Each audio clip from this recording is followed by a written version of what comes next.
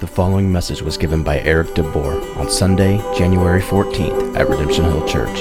For more information about the church, visit us online at www.redemptionhill.org. Good morning, everyone. My name is Eric DeBoer, and if you haven't noticed already, I am a teacher. My day job is I teach middle school technology at a school here in Richmond.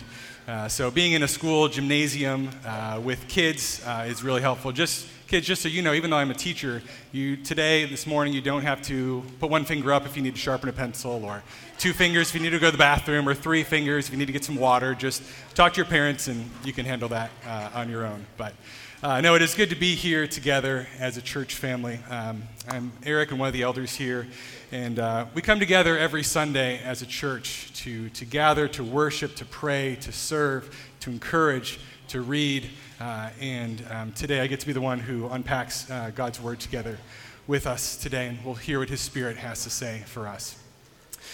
So speaking of teaching, in 2007, a professor at Carnegie Mellon named Randy Pausch gave a lecture. Professors do this all the time, but this one was a little different. You see, Dr. Pausch had been diagnosed with cancer in his liver, and he only had a few months to live. Carnegie Mellon has a tradition of giving professors one last chance before leaving or retiring, to talk to the student body. And Dr. Pausch's 2000 talk on lessons he learned throughout his life has racked up millions of views on YouTube and sold millions of copies of his book called The Last Lecture. In a sense, 2 Timothy is the Apostle Paul's last lecture. This is Paul's second letter to his beloved friend Timothy, and most scholars believe this was the last letter Paul wrote before he was martyred for his faith. This is Paul's take on life and its lessons and its challenges. You could almost call it a gospel-centered last lecture. Today, we're going to look specifically at 2 Timothy chapter 3, verses 16 and 17. It's on page 996 if you got one of those Bibles as you came in. But in order to get some context, we're going to start at the beginning of 2 Timothy chapter 3. The Holy Spirit inspired Paul to write these words, which is why they apply to us at Redemption Hill in 2024 as much as they did to Timothy around 65 AD when they were written. Let's stand as we read God's Word together.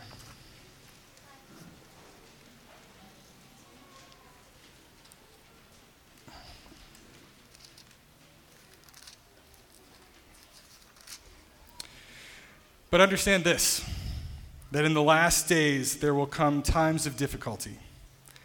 For people will be lovers of self, lovers of money, proud, arrogant, abusive, disobedient to their parents, ungrateful, unholy, heartless, unappeasable, slanderous, without self-control, brutal, not loving good, treacherous, reckless, swollen with conceit, lovers of pleasure rather than lovers of God, having the appearance of godliness but denying its power.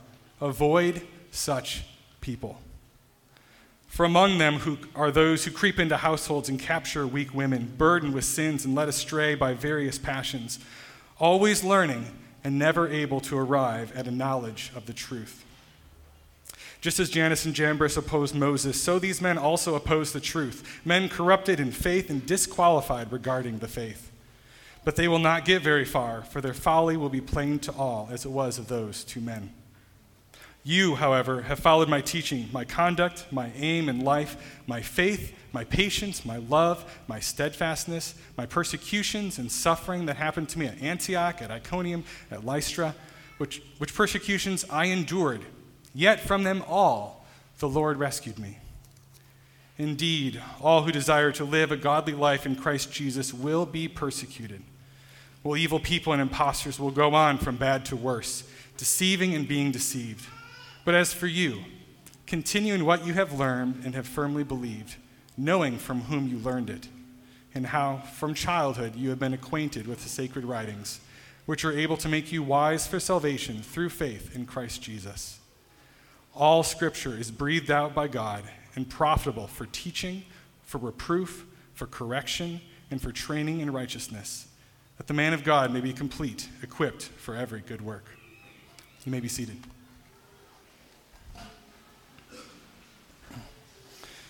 So just in that one chapter, we get to hear Paul's heart for Timothy, his warnings, his personal encouragement and advice for how we can live a God-honoring life.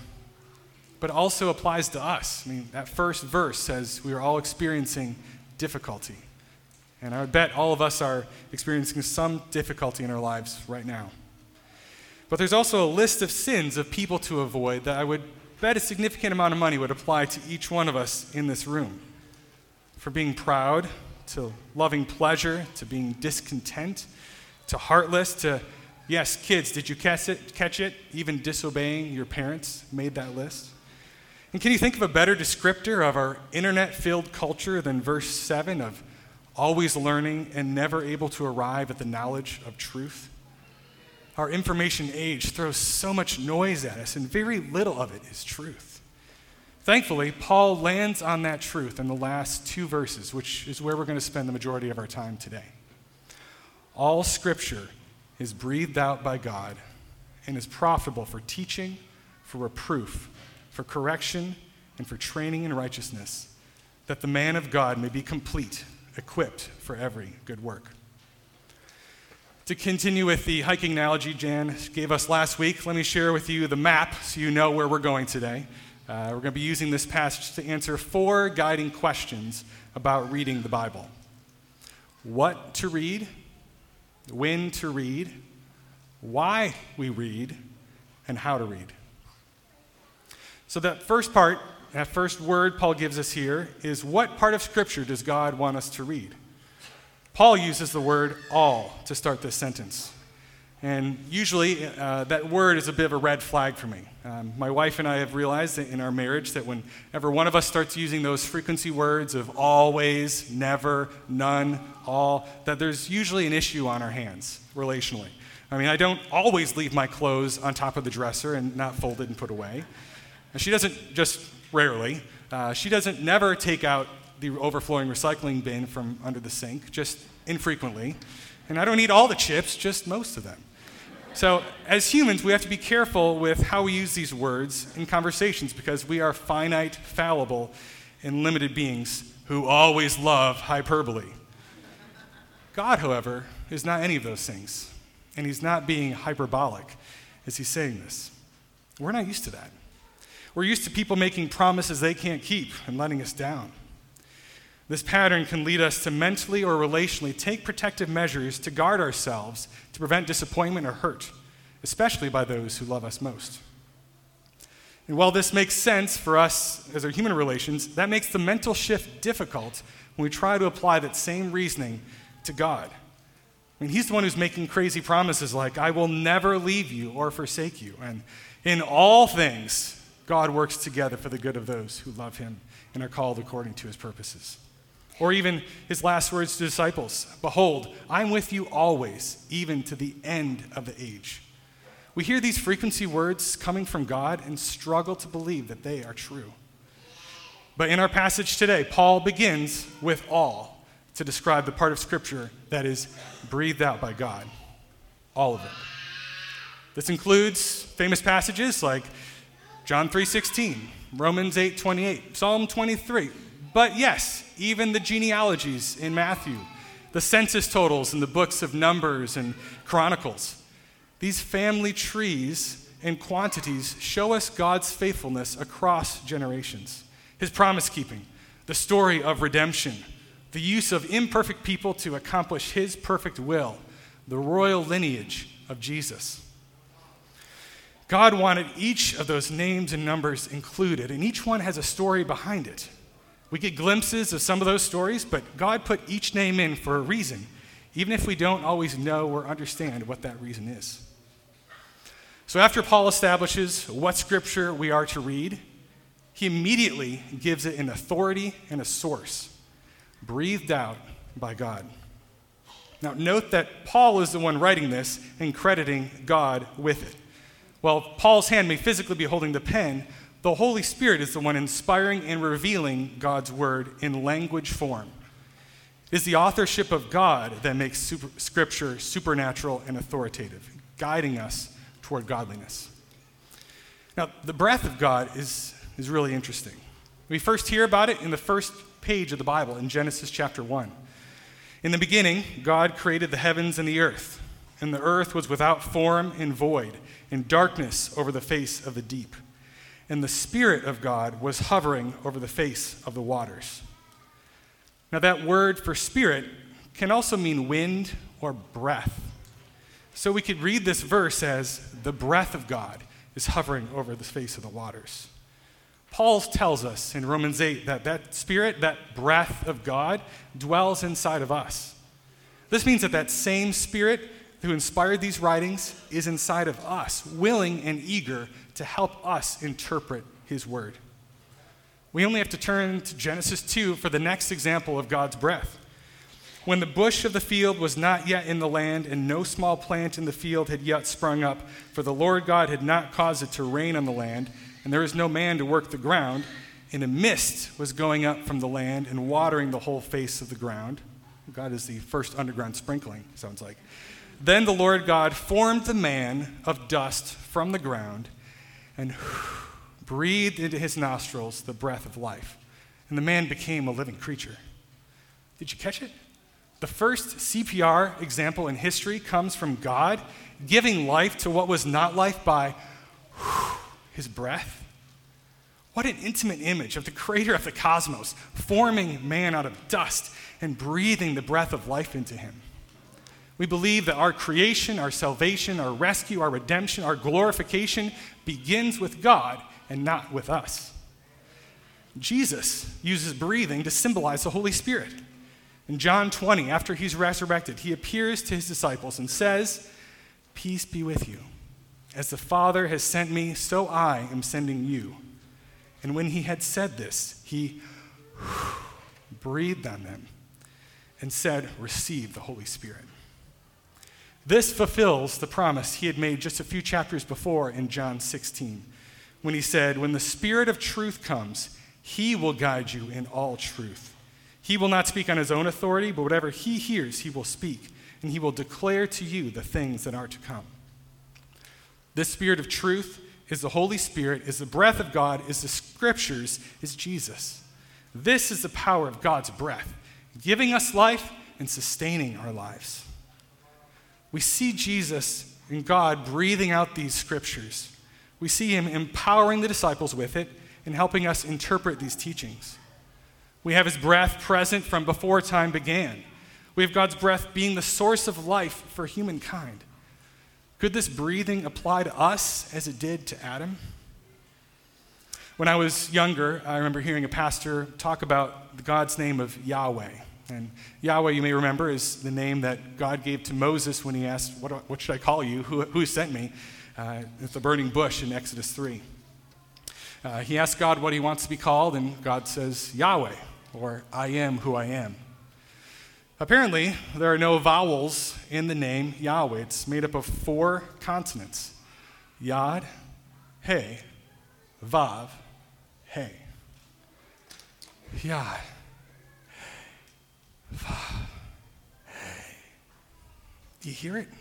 It's kind of airy. Those consonants almost breathy, like a breath.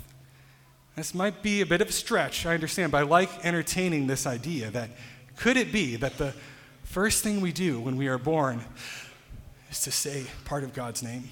And the last thing we do before we die is to say God's name?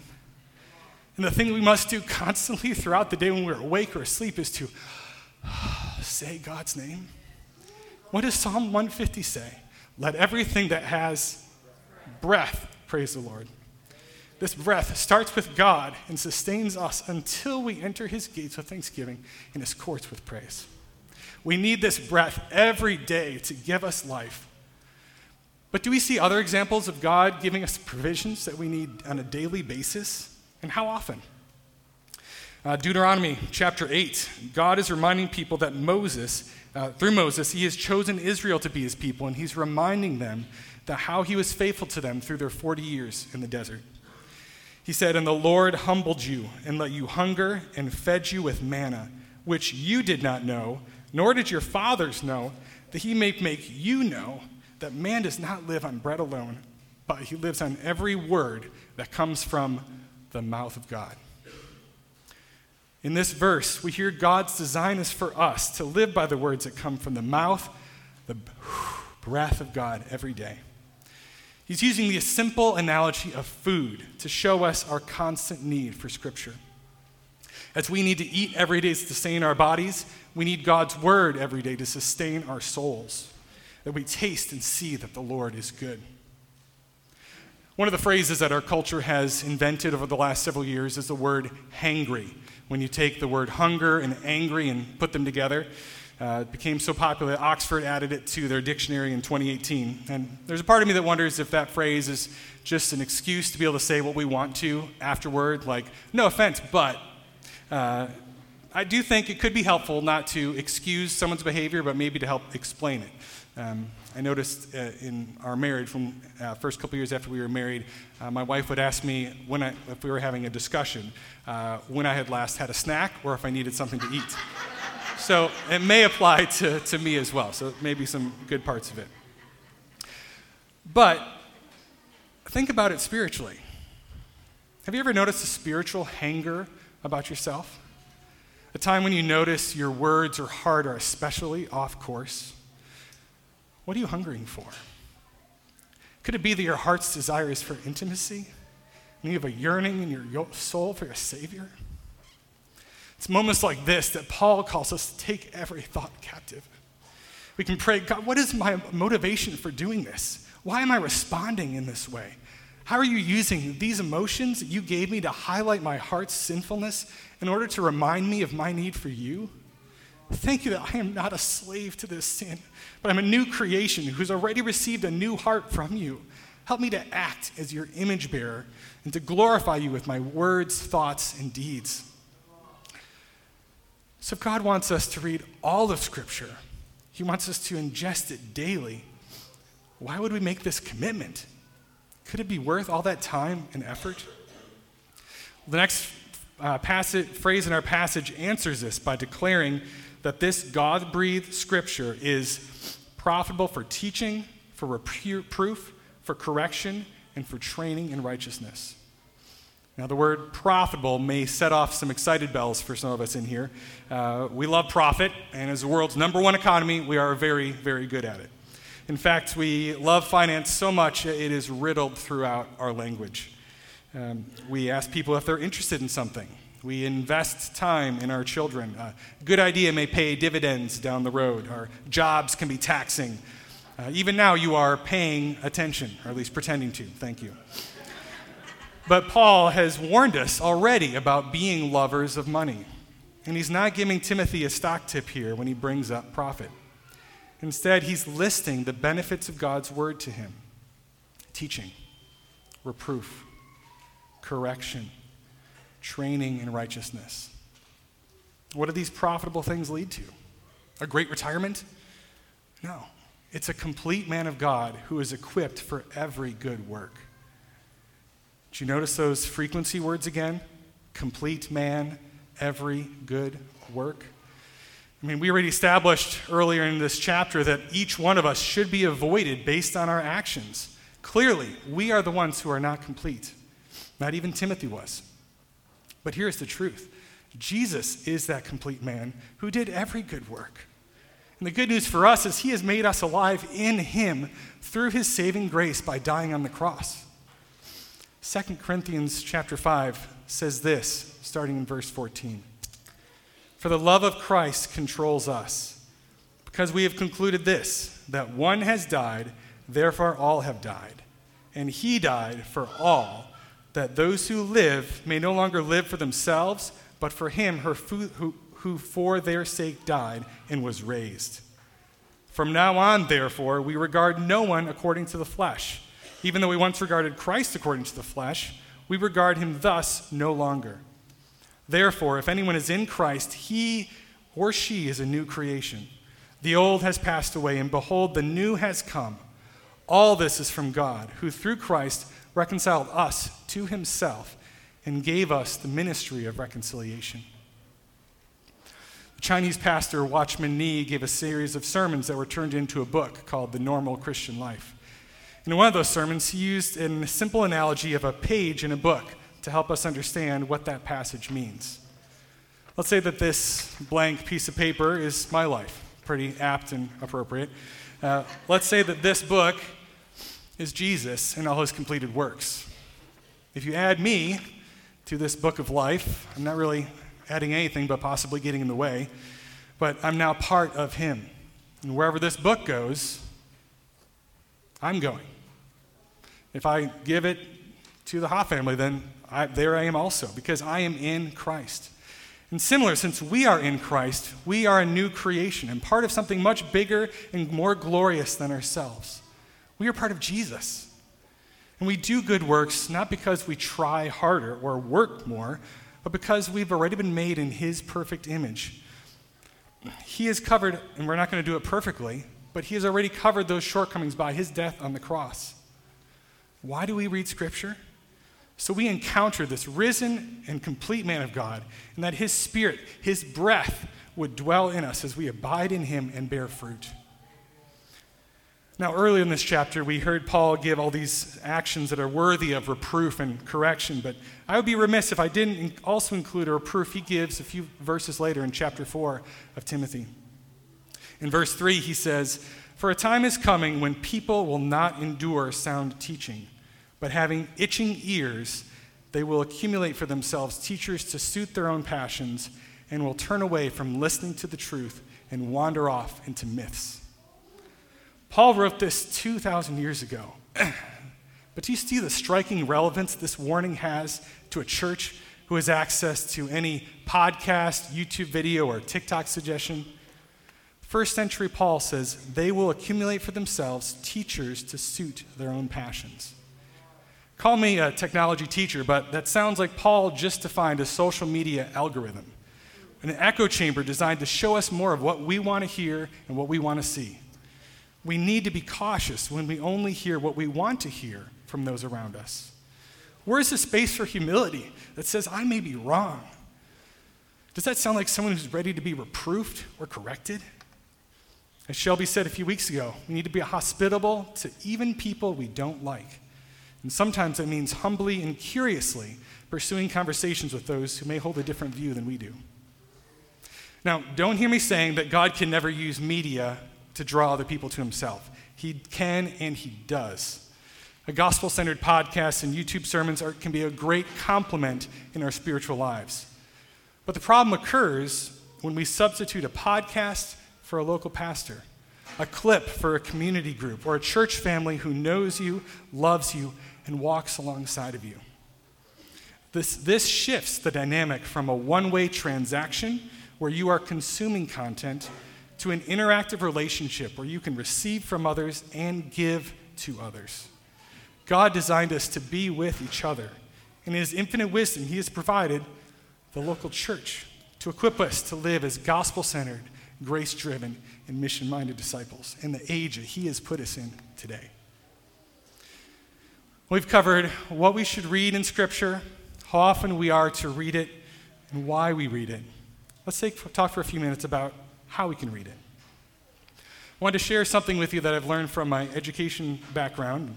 Early on in teaching, I got a degree in elementary reading and literacy. I was teaching 5th grade at the time and realized that reading was the area I felt least equipped and good at teaching.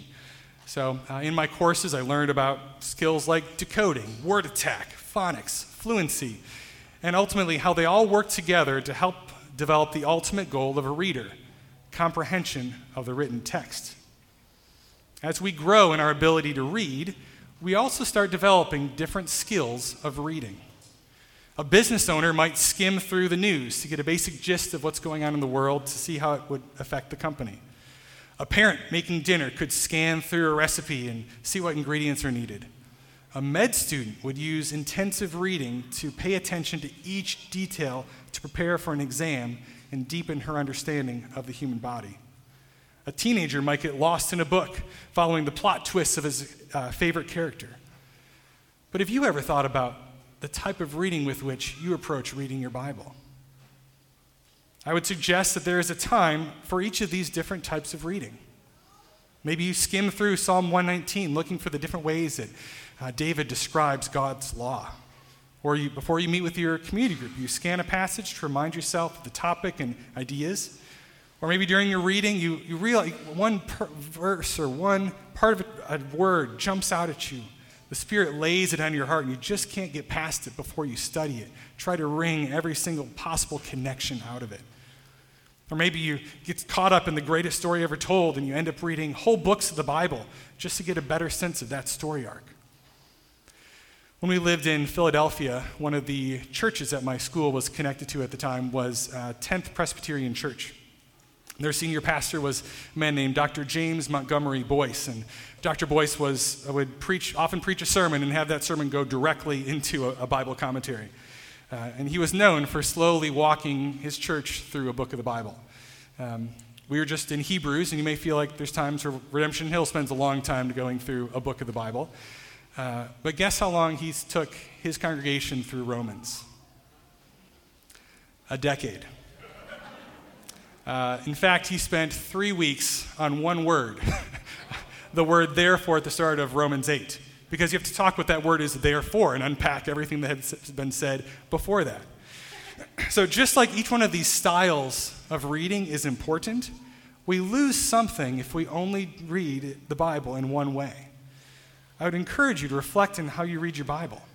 If it's a chapter or two a day, great, do that.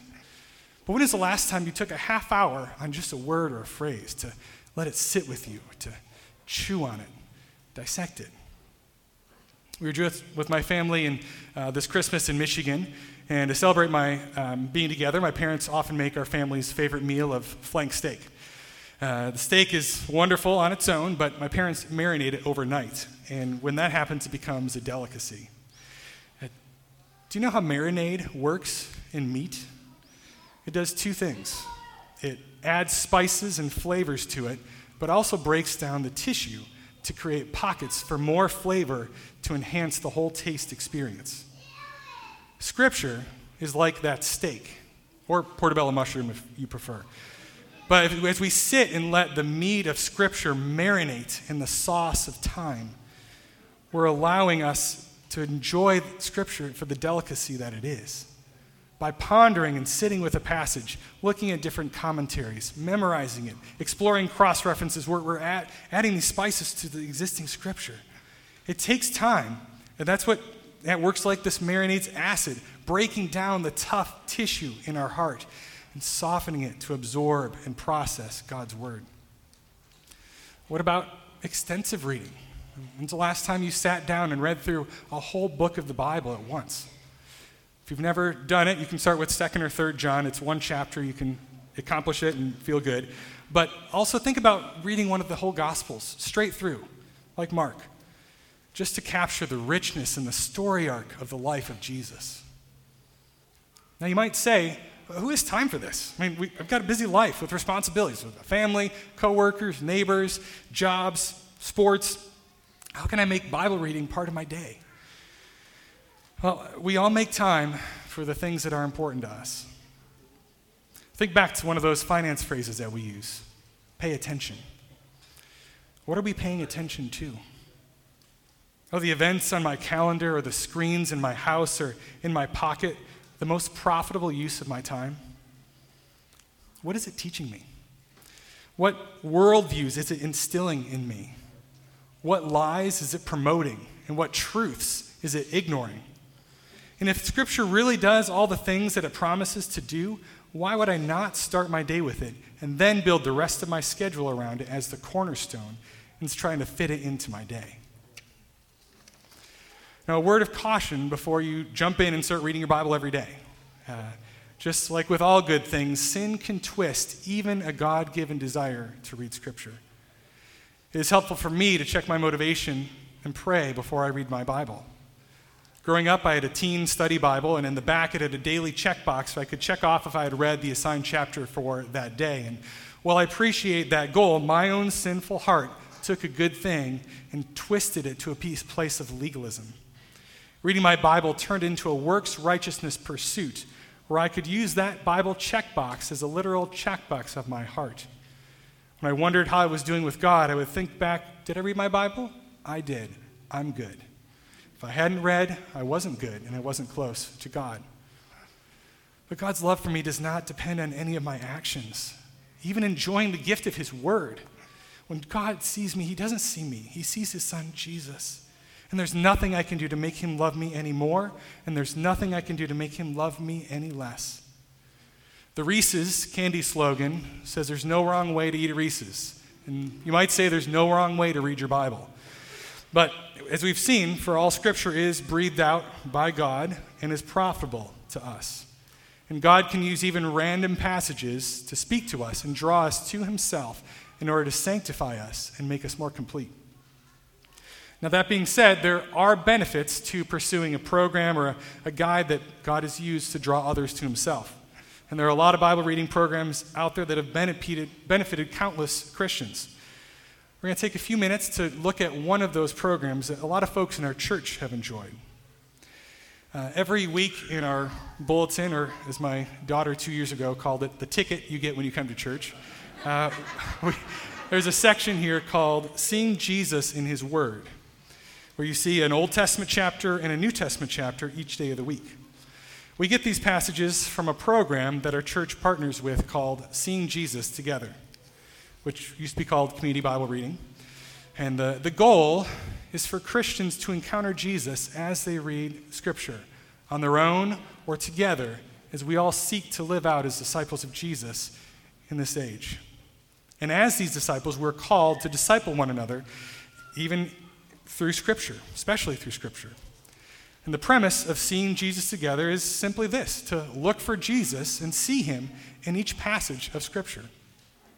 Seeing Jesus Together does this in a very simple framework, through the lens of ACTS.